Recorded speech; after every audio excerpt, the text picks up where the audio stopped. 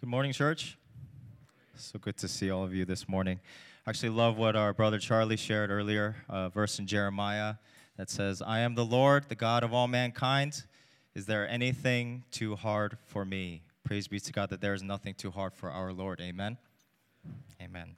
Scripture reading this morning comes to us from Ephesians chapter 2, verse 19 to chapter 3, verse 13. Ephesians chapter 2, verse 19 to chapter 3, verse 13. This is the word of the Lord.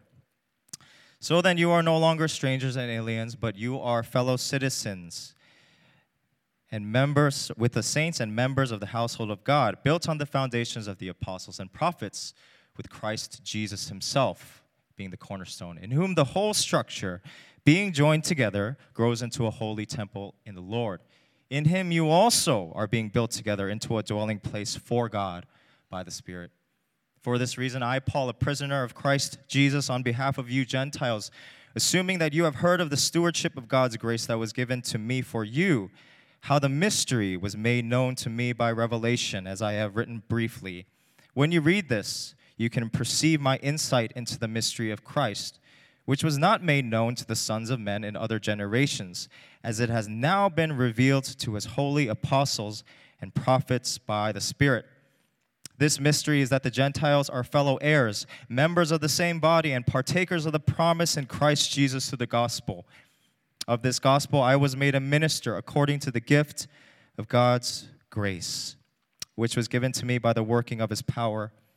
To me, though I am the very least of all the saints, this grace was given to preach to the Gentiles the unsearchable riches of Christ, and to bring to light for everyone what is the plan of the mystery hidden for ages in God, who created all things, so that through the church the manifold wisdom of God might now be made known to the rulers and authorities in the heavenly places. This was according to the eternal purpose that he has realized in Christ Jesus our Lord, in whom we have boldness and access with confidence through our faith in him. So I ask you not to lose heart over what I am suffering for you, which is your glory. The grass withers, the flower fades, but the word of our Lord stands forever. Amen.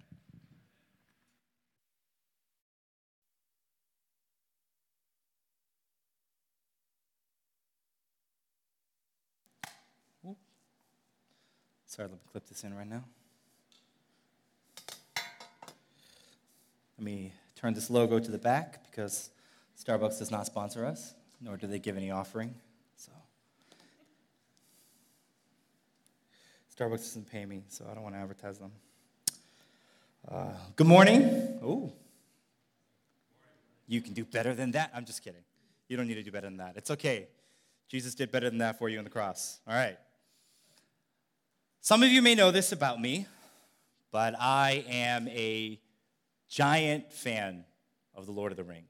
Like, I'm a huge, huge fan of the Lord of the Rings. And I was so glad that when the movies came out, that it was the greatest movie trilogy ever made. And there's actually one brother in our church who knows this particularly well about me, more so than others. Okay? I said his name at 9 a.m., but he's here today, so I won't say it here at 11 a.m., okay? But you guys can try and guess who it is, okay? This brother, back when he was new to the church, we sat down and we got lunch together just to get to know one another. We were around the same age. We both worked in D.C., so it just kind of made sense to, get to know each other, right? And so, we're talking, and, he's like, oh, yeah, I'm just, the best guy there is at the church, and I think I might be the holiest Christian there. I'm just kidding. He didn't say that. So we're just talking, right? And so I started asking him, what do you like to do? What are your hobbies? What do you enjoy doing? And he says, I like to read. I say, great, awesome. What do you like to read?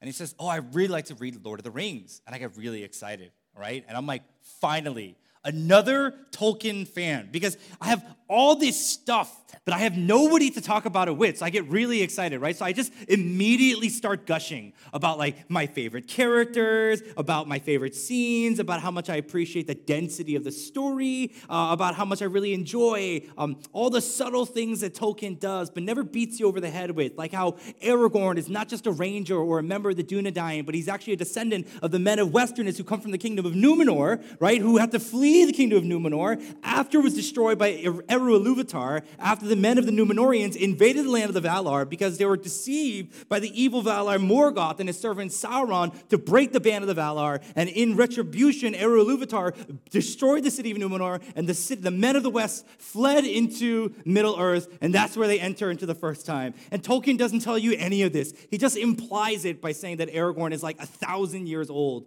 and you don't even notice it, that there's this really incredibly deep thing, right? So I start going off about all this stuff, right? And this brother starts looking at me exactly the same way all of you are looking at me right now, right? And he doesn't say anything. He's just like totally silent, and I kind of run out of steam. And so at a certain point, I'm kind of self-conscious now, right? I'm like, oh, like, that was embarrassing. And I'm just kind of waiting, and he's sitting there, and I'm sitting there. It's just silent. And after a couple seconds, he goes, yeah, I don't think I like Lord of the Rings anymore. Right? I'm like, what? Why? What happened? What are you talking about? And he's like, I feel like if that's the standard of what liking Lord of the Rings is, I don't think I'm qualified to say that I like Lord of the Rings. I don't think I can say I'm at that level. And I can't help it, right? Because I love this series. I make it a point to read the entire series through at least once a year. My bookshelf is filled. Both my digital and my physical bookshelf is filled with books that I have purchased and I have never read. And for some reason, I just keep on buying more books, and I just keep on not reading them. But even though I keep getting all these new books, I always come back to the Lord of the Rings series. I have 3 copies of the series. Some of them I have because like my original copies got like so worn down, like pages are literally falling out. So I'm like, okay, I have to replace these copies. But just in case, I'll keep these falling apart copies as well. Others of them I have because it's like I just want the different editions. And this way, like I'm like a connoisseur of Lord of the Rings. I'm like, ooh, do I want to go with my hardback version or my leatherback version? Or do I want to go with the lightweight of a paperback version? And people always ask me, like, hey, don't you ever get tired of reading the same story again and again and again? Like, isn't it tiring reading the same book? And I say, do you get tired of reading your Bible? I'm just kidding. I don't say that. That'd be like super pastoral of me, though, right? No, the answer is no. Of course not. Because I am not one of those people who you can spoil movies or books for. I actually really like when you spoil movies and books for me. I'm the type of guy when you're like, oh, yo, let's go see a movie, I will actively look up the spoilers before I go and watch the movie or the TV show. Because for me, it doesn't take away my enjoyment of the show. It actually heightens my enjoyment. I love the moment of anticipation because I know what's coming. Like in that moment when Aragorn is about to lead the kingdom of men to a final impossible battle against the forces of Mordor and Sauron in order to give Frodo and Sam this impossible slim chance against all chances to climb Mount Doom and throw the One Ring into the fires of Mount Doom from which it was forged. By knowing where things end, I'm more able to appreciate and notice what is happening as it's happening. I love being able to watch a movie and see the foreshadowing that's going on, or to see the little quirks in a character's personality and know how those quirks are going to change and how they're going to grow and change as the series continues. I love being able to watch a scene and think, wow, there's nothing important or insignificant about this scene. It seems totally insignificant, but knowing actually it's all going to come back and it's actually all going to be really important. This whole story is about a small, unimportant hobbit who changes the world. I love knowing the end. How much more would our lives change if we also knew the end? If we knew not just where we are, but where we were headed? How much easier would it be for you to endure the hardships of your life or to embrace the challenges of your life if you knew what it was all for or where it was all going? How much would our lives and worship as Christians change if we knew what God was doing here in the church? Because this morning, our passage in the book of Ephesians tells us what God is doing in the church. So this morning, I want to invite you to join me here at the beginning, at the end, where Ephesians tells us that the church is the place that God has been building since the beginning of man, where he will dwell with his people. And it is the evidence of his goodness, his power, and his wisdom. The church is the place that God has been building since the beginning of man, where he will dwell with his people, and it is the evidence of his goodness, his power, and his wisdom. Before we go any further, we need to do a quick dive into the biblical, okay? As in the biblical theological, okay? It's a little seminary joke for you, because our church has like 5,000 seminarians, pastors, and interns, even though we only have like 200 members, okay? So for whatever reason, so those are for all my little seminarian heads. Okay, anyways. Sorry, I apologize for my behavior. Pastor Paul's not here, so I can do this. You see, when we read through the history of the Bible, what we see is that God has been building a place where he can dwell with his people since the beginning. He is constantly building a place where he can dwell with them, where he can be with them, where he can be among them, and that they can come to him and they can know that he is present and he is there. And we see the very first dwelling place that God establishes in the Garden of Eden, that place where he walks with Adam and Eve, and they dwell with them. We see later God establishes a dwelling place in the tabernacle that the Israelites carry with them throughout the wilderness all those years. Later, Solomon will erect the temple of God, and God's presence will fill the temple so richly and so intensely and so passionately that it becomes impossible for the priests to enter because there's no room for them. Throughout history, we're told of all the different places where God's presence dwelled: Bethel, Mount Horeb, Mount Sinai. But through all those different places, there is one common trait that has existed between every single place where God has chosen to dwell. God has always dwelled with his people. The location may change, the setting may change, the building may change, but he always dwells with his people. He begins by dwelling with Adam and Eve, and then Noah and his descendants, and then Abraham and his descendants, then Jacob and his descendants. And then God begins to dwell not just with one tribe and one lineage, but he begins to dwell with an entire nation. And what we see when we read through the history of this is that the circle of who God's people is gradually with time gets larger and larger and larger. It starts with 2, then it becomes 4, and then it gets larger and larger and larger until eventually it encompasses an entire nationality. But in the New Testament, we see that God is again expanding the circle. He is expanding the answer to the question, who are the people of God? There's a lot that we could say here in this passage. But this morning, let me invite you to join me as we approach our passage by asking ourselves a couple of questions, okay? First, who are the people of God? What do they look like? What makes them the people of God? And second, who are the messengers, the teachers, and the leaders that God has appointed for these new people? And third, why did God choose these people to be his people? So who are the people of God? Who are their leaders and messengers and teachers? And why did he choose them to be his people? Okay? So I've been working through this like mini-series through Ephesians, but it's gotten all crazy because I was in Ephesians 1, and then I did Ephesians 2, and then for no good reason, I jumped to Ephesians 5 and started talking about marriage, and then I went right back now here to Ephesians 3. So it's kind of like a biblical whiplash thing is sort of going on here, right? So let me kind of situate you back into Ephesians 1 and 2, because everything that comes before our passage today in Ephesians, kind of the end of 2 and the beginning of 3, is about defining who the people of God are. Ephesians 1 and 2 is very careful to define and explain who are the people of God, because it used to be that the people of God were defined by a specific nationality and a specific race. The people of God were the descendants of Abraham and of the tribes of Israel. They were those of Jewish descent.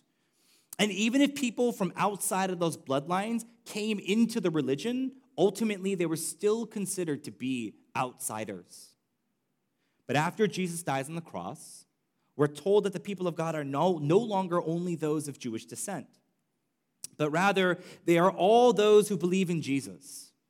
Here in the New Testament, God's people are now all those who confess that they've fallen short, that they've fallen away, and they are unable to pick themselves back up or find their way back without the mercy, blood, and righteousness of Jesus. We're told in Ephesians 2:19, so then you are no longer strangers and aliens, but you are fellow citizens with the saints and members of the household of God.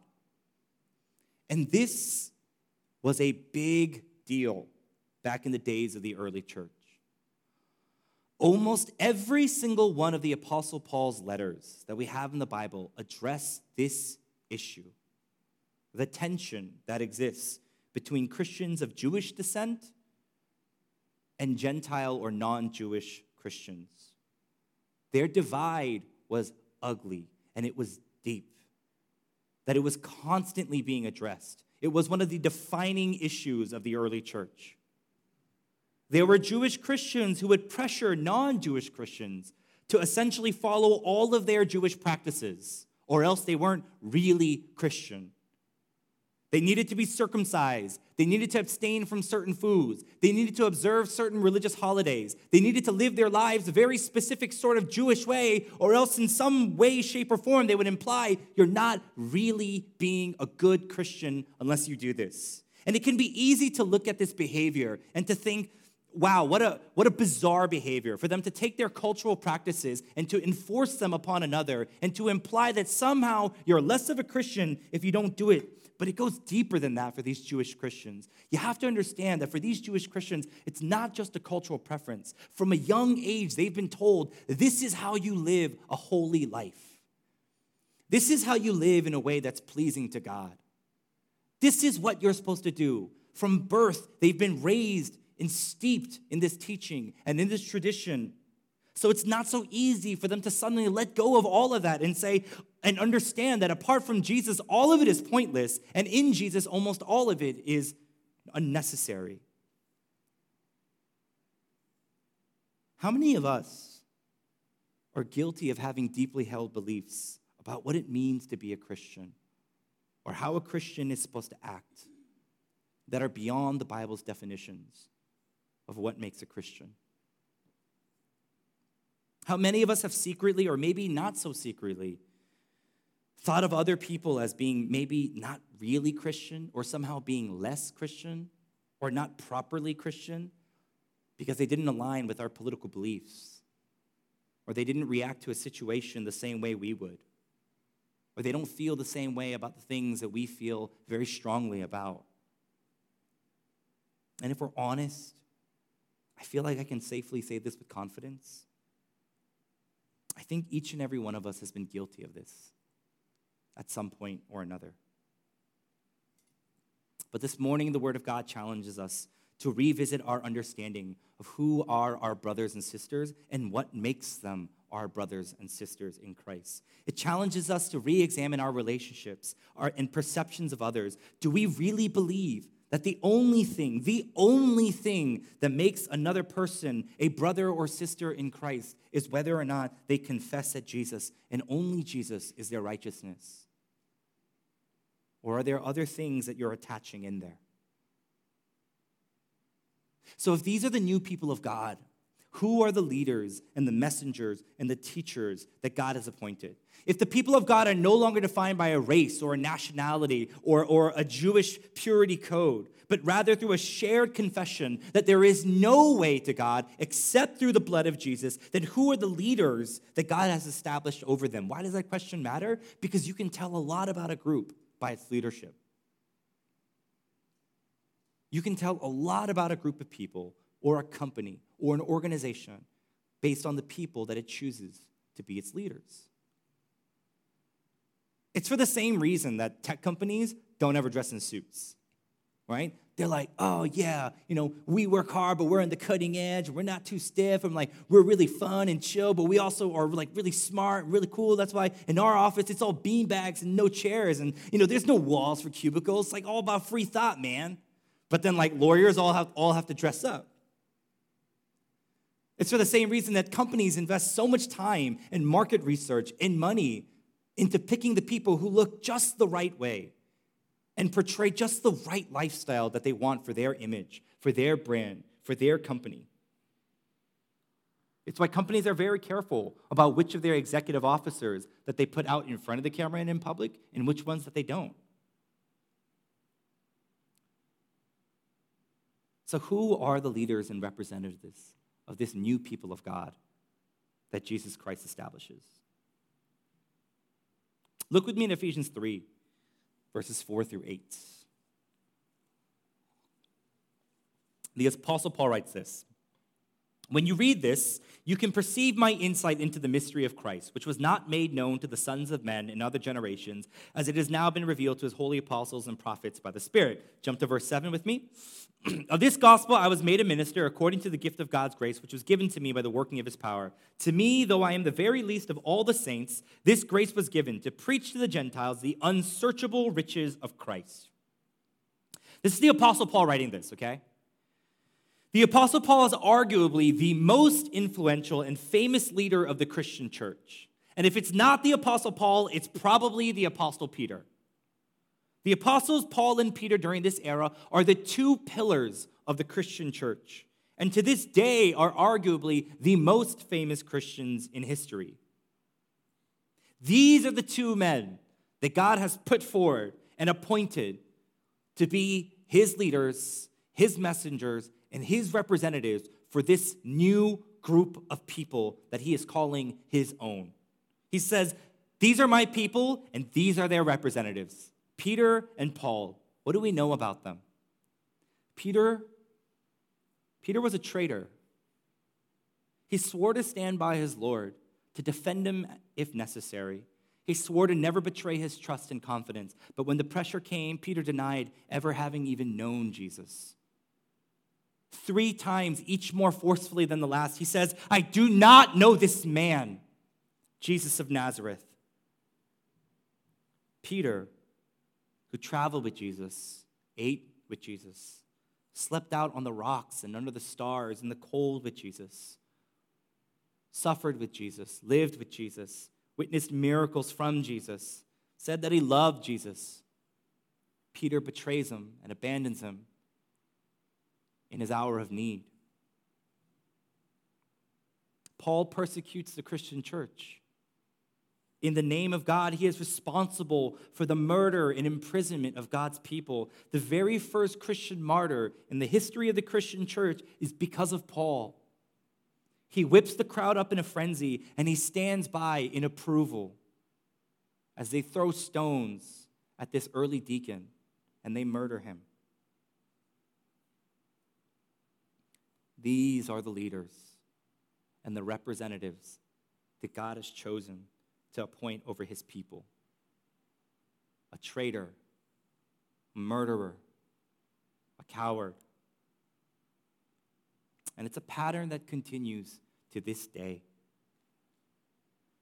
The Apostle Paul in our passage describes himself as being the least of all saints. Right? In other words, he's saying, I am the worst Christian. There is no Christian who is worse than me. And, I think when he says this, he believes it. But I also think the only reason he believes it is because he never met me. And I think if he met me, he'd be like, okay, I probably got to bump myself up a couple of ranks. Like, I'm probably not the bottom in that case.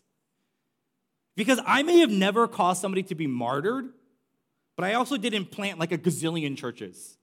And my teachings and my sermons and my writings are not responsible for the conversion of millions and millions of people. I think at best, I can probably say there's probably like 4 people who came to Jesus and like I had a finger in it. Like I had a finger on that scale. Like I wasn't even the one who was like, do you accept the Lord Jesus Christ? And they're like, yes, I accept the Lord Jesus Christ. Like that wasn't me.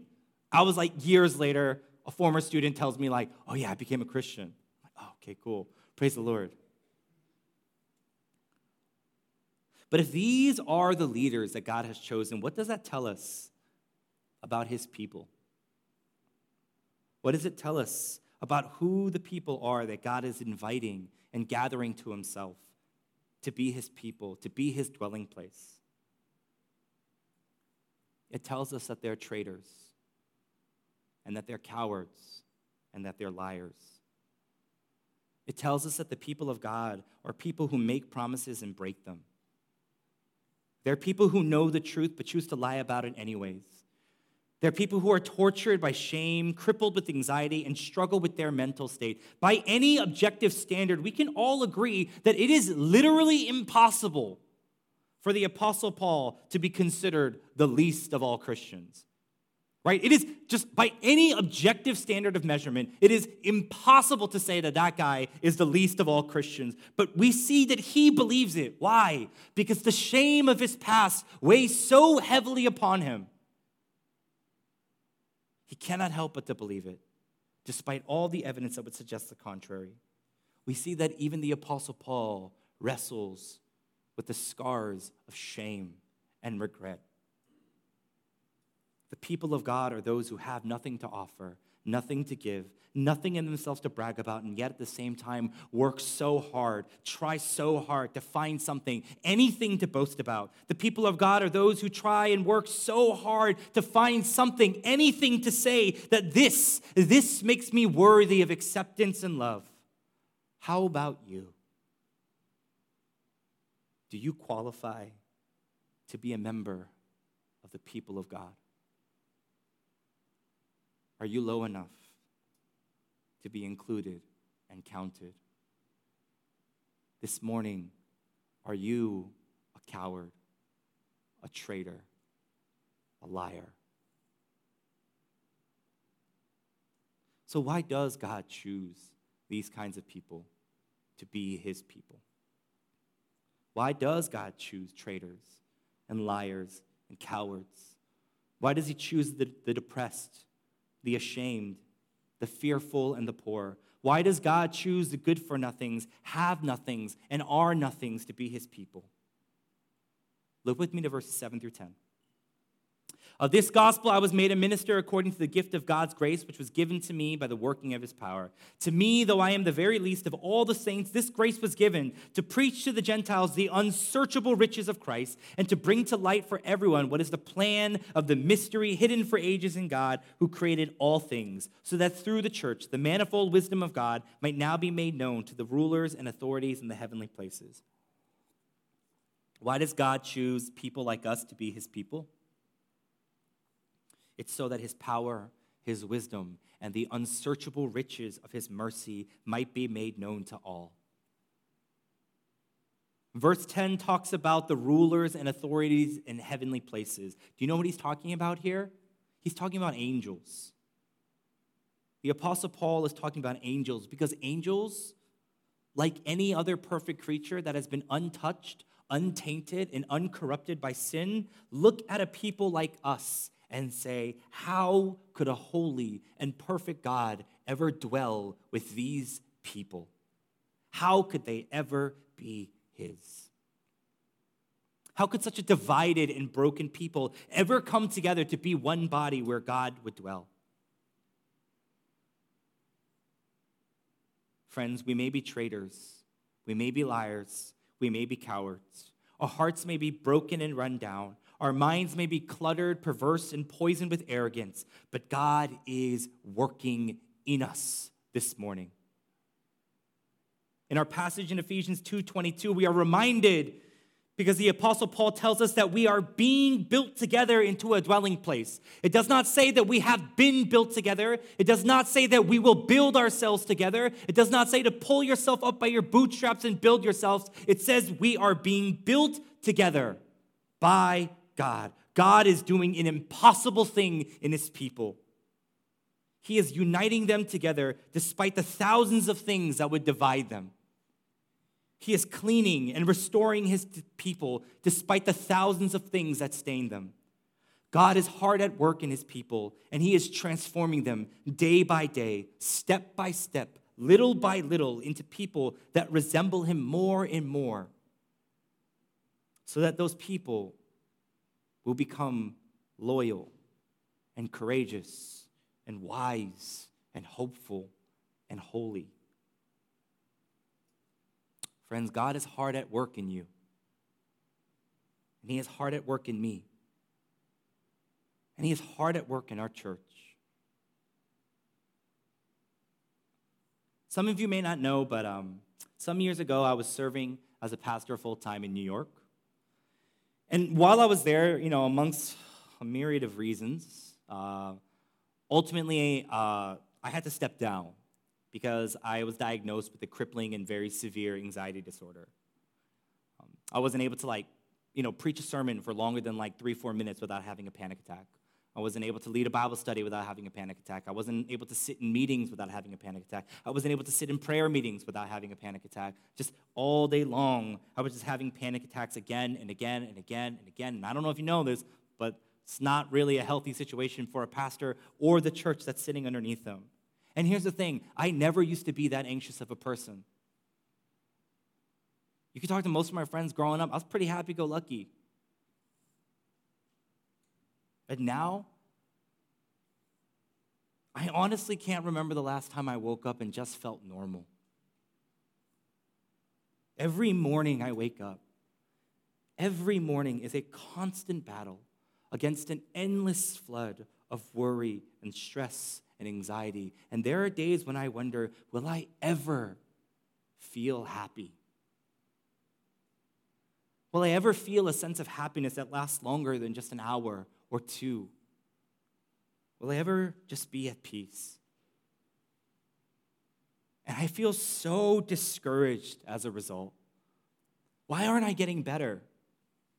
It's been 5-6 years, lots of therapy, all kinds of things. Why aren't I getting better at this?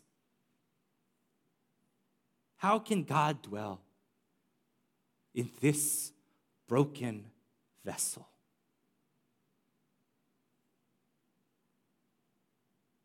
Our passage in Ephesians reminds me that it is exactly people like me that God chooses to dwell in. Our passage in Ephesians reminds us that the people of God are not those who are self-sufficient, but they are those who every day fall on their knees and confess, God, you must be sufficient for me, because there is nothing in me to give. I've got nothing left. And in response to that confession, God says to his people, come, I am not finished with you yet. You may be broken down, you may be weary, you may be discouraged, but I promise you, you will be made new. And in all of this, it is God who receives the glory and the honor and the praise. And even the angels are amazed at the wisdom and the power and the unsearchable riches of God's mercy. So let me close with 2 thoughts. If you're broken down and discouraged, if you're weary and anxious and worn, if you're a liar, if you're a coward, if you're a traitor, if you've lost your way and you don't know the way back, this is the place for you. I promise you will have plenty of company here. And I promise you, God's not finished with you yet.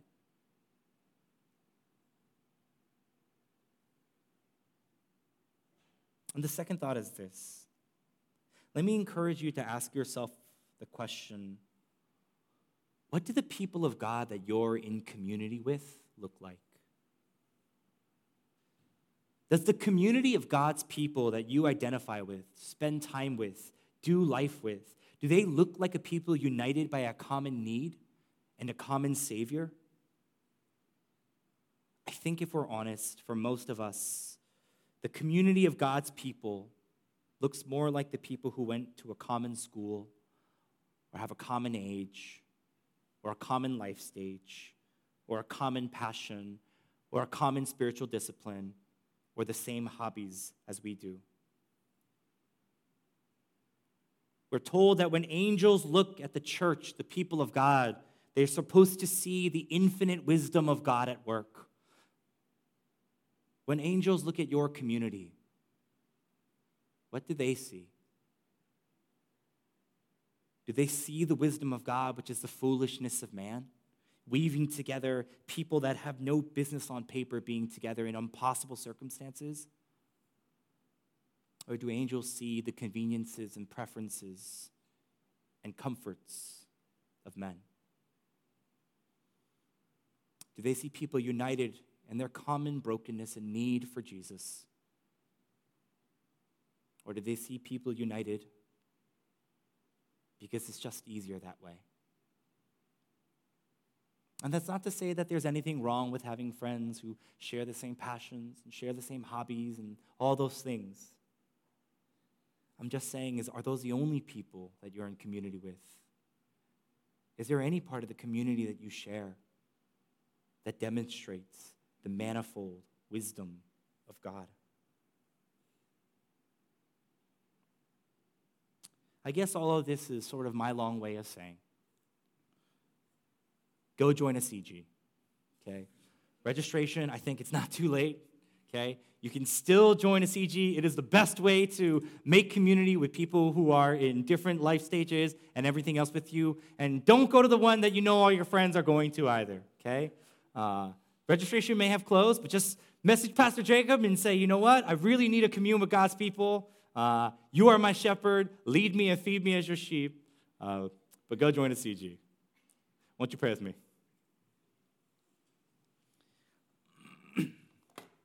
Gracious God, we are so thankful this morning that we get to be your people and that you are our God. We are so thankful that even though we may face through all the ups and downs of life, and even though we may be discouraged, we are so thankful that, God, you call a people like us to be your people. And we're so thankful that even when worship is over, even when our prayers have ended, even when we have gone home and when we are fast asleep, you are at work in us, that you have not given up on us, that you have begun a good work and you are finishing it. So God, we ask that you would continue to give us the perseverance and the hope as we await your good work to be finished. Continue to lead us in all your mercy and grace. In Jesus' name we pray. Amen.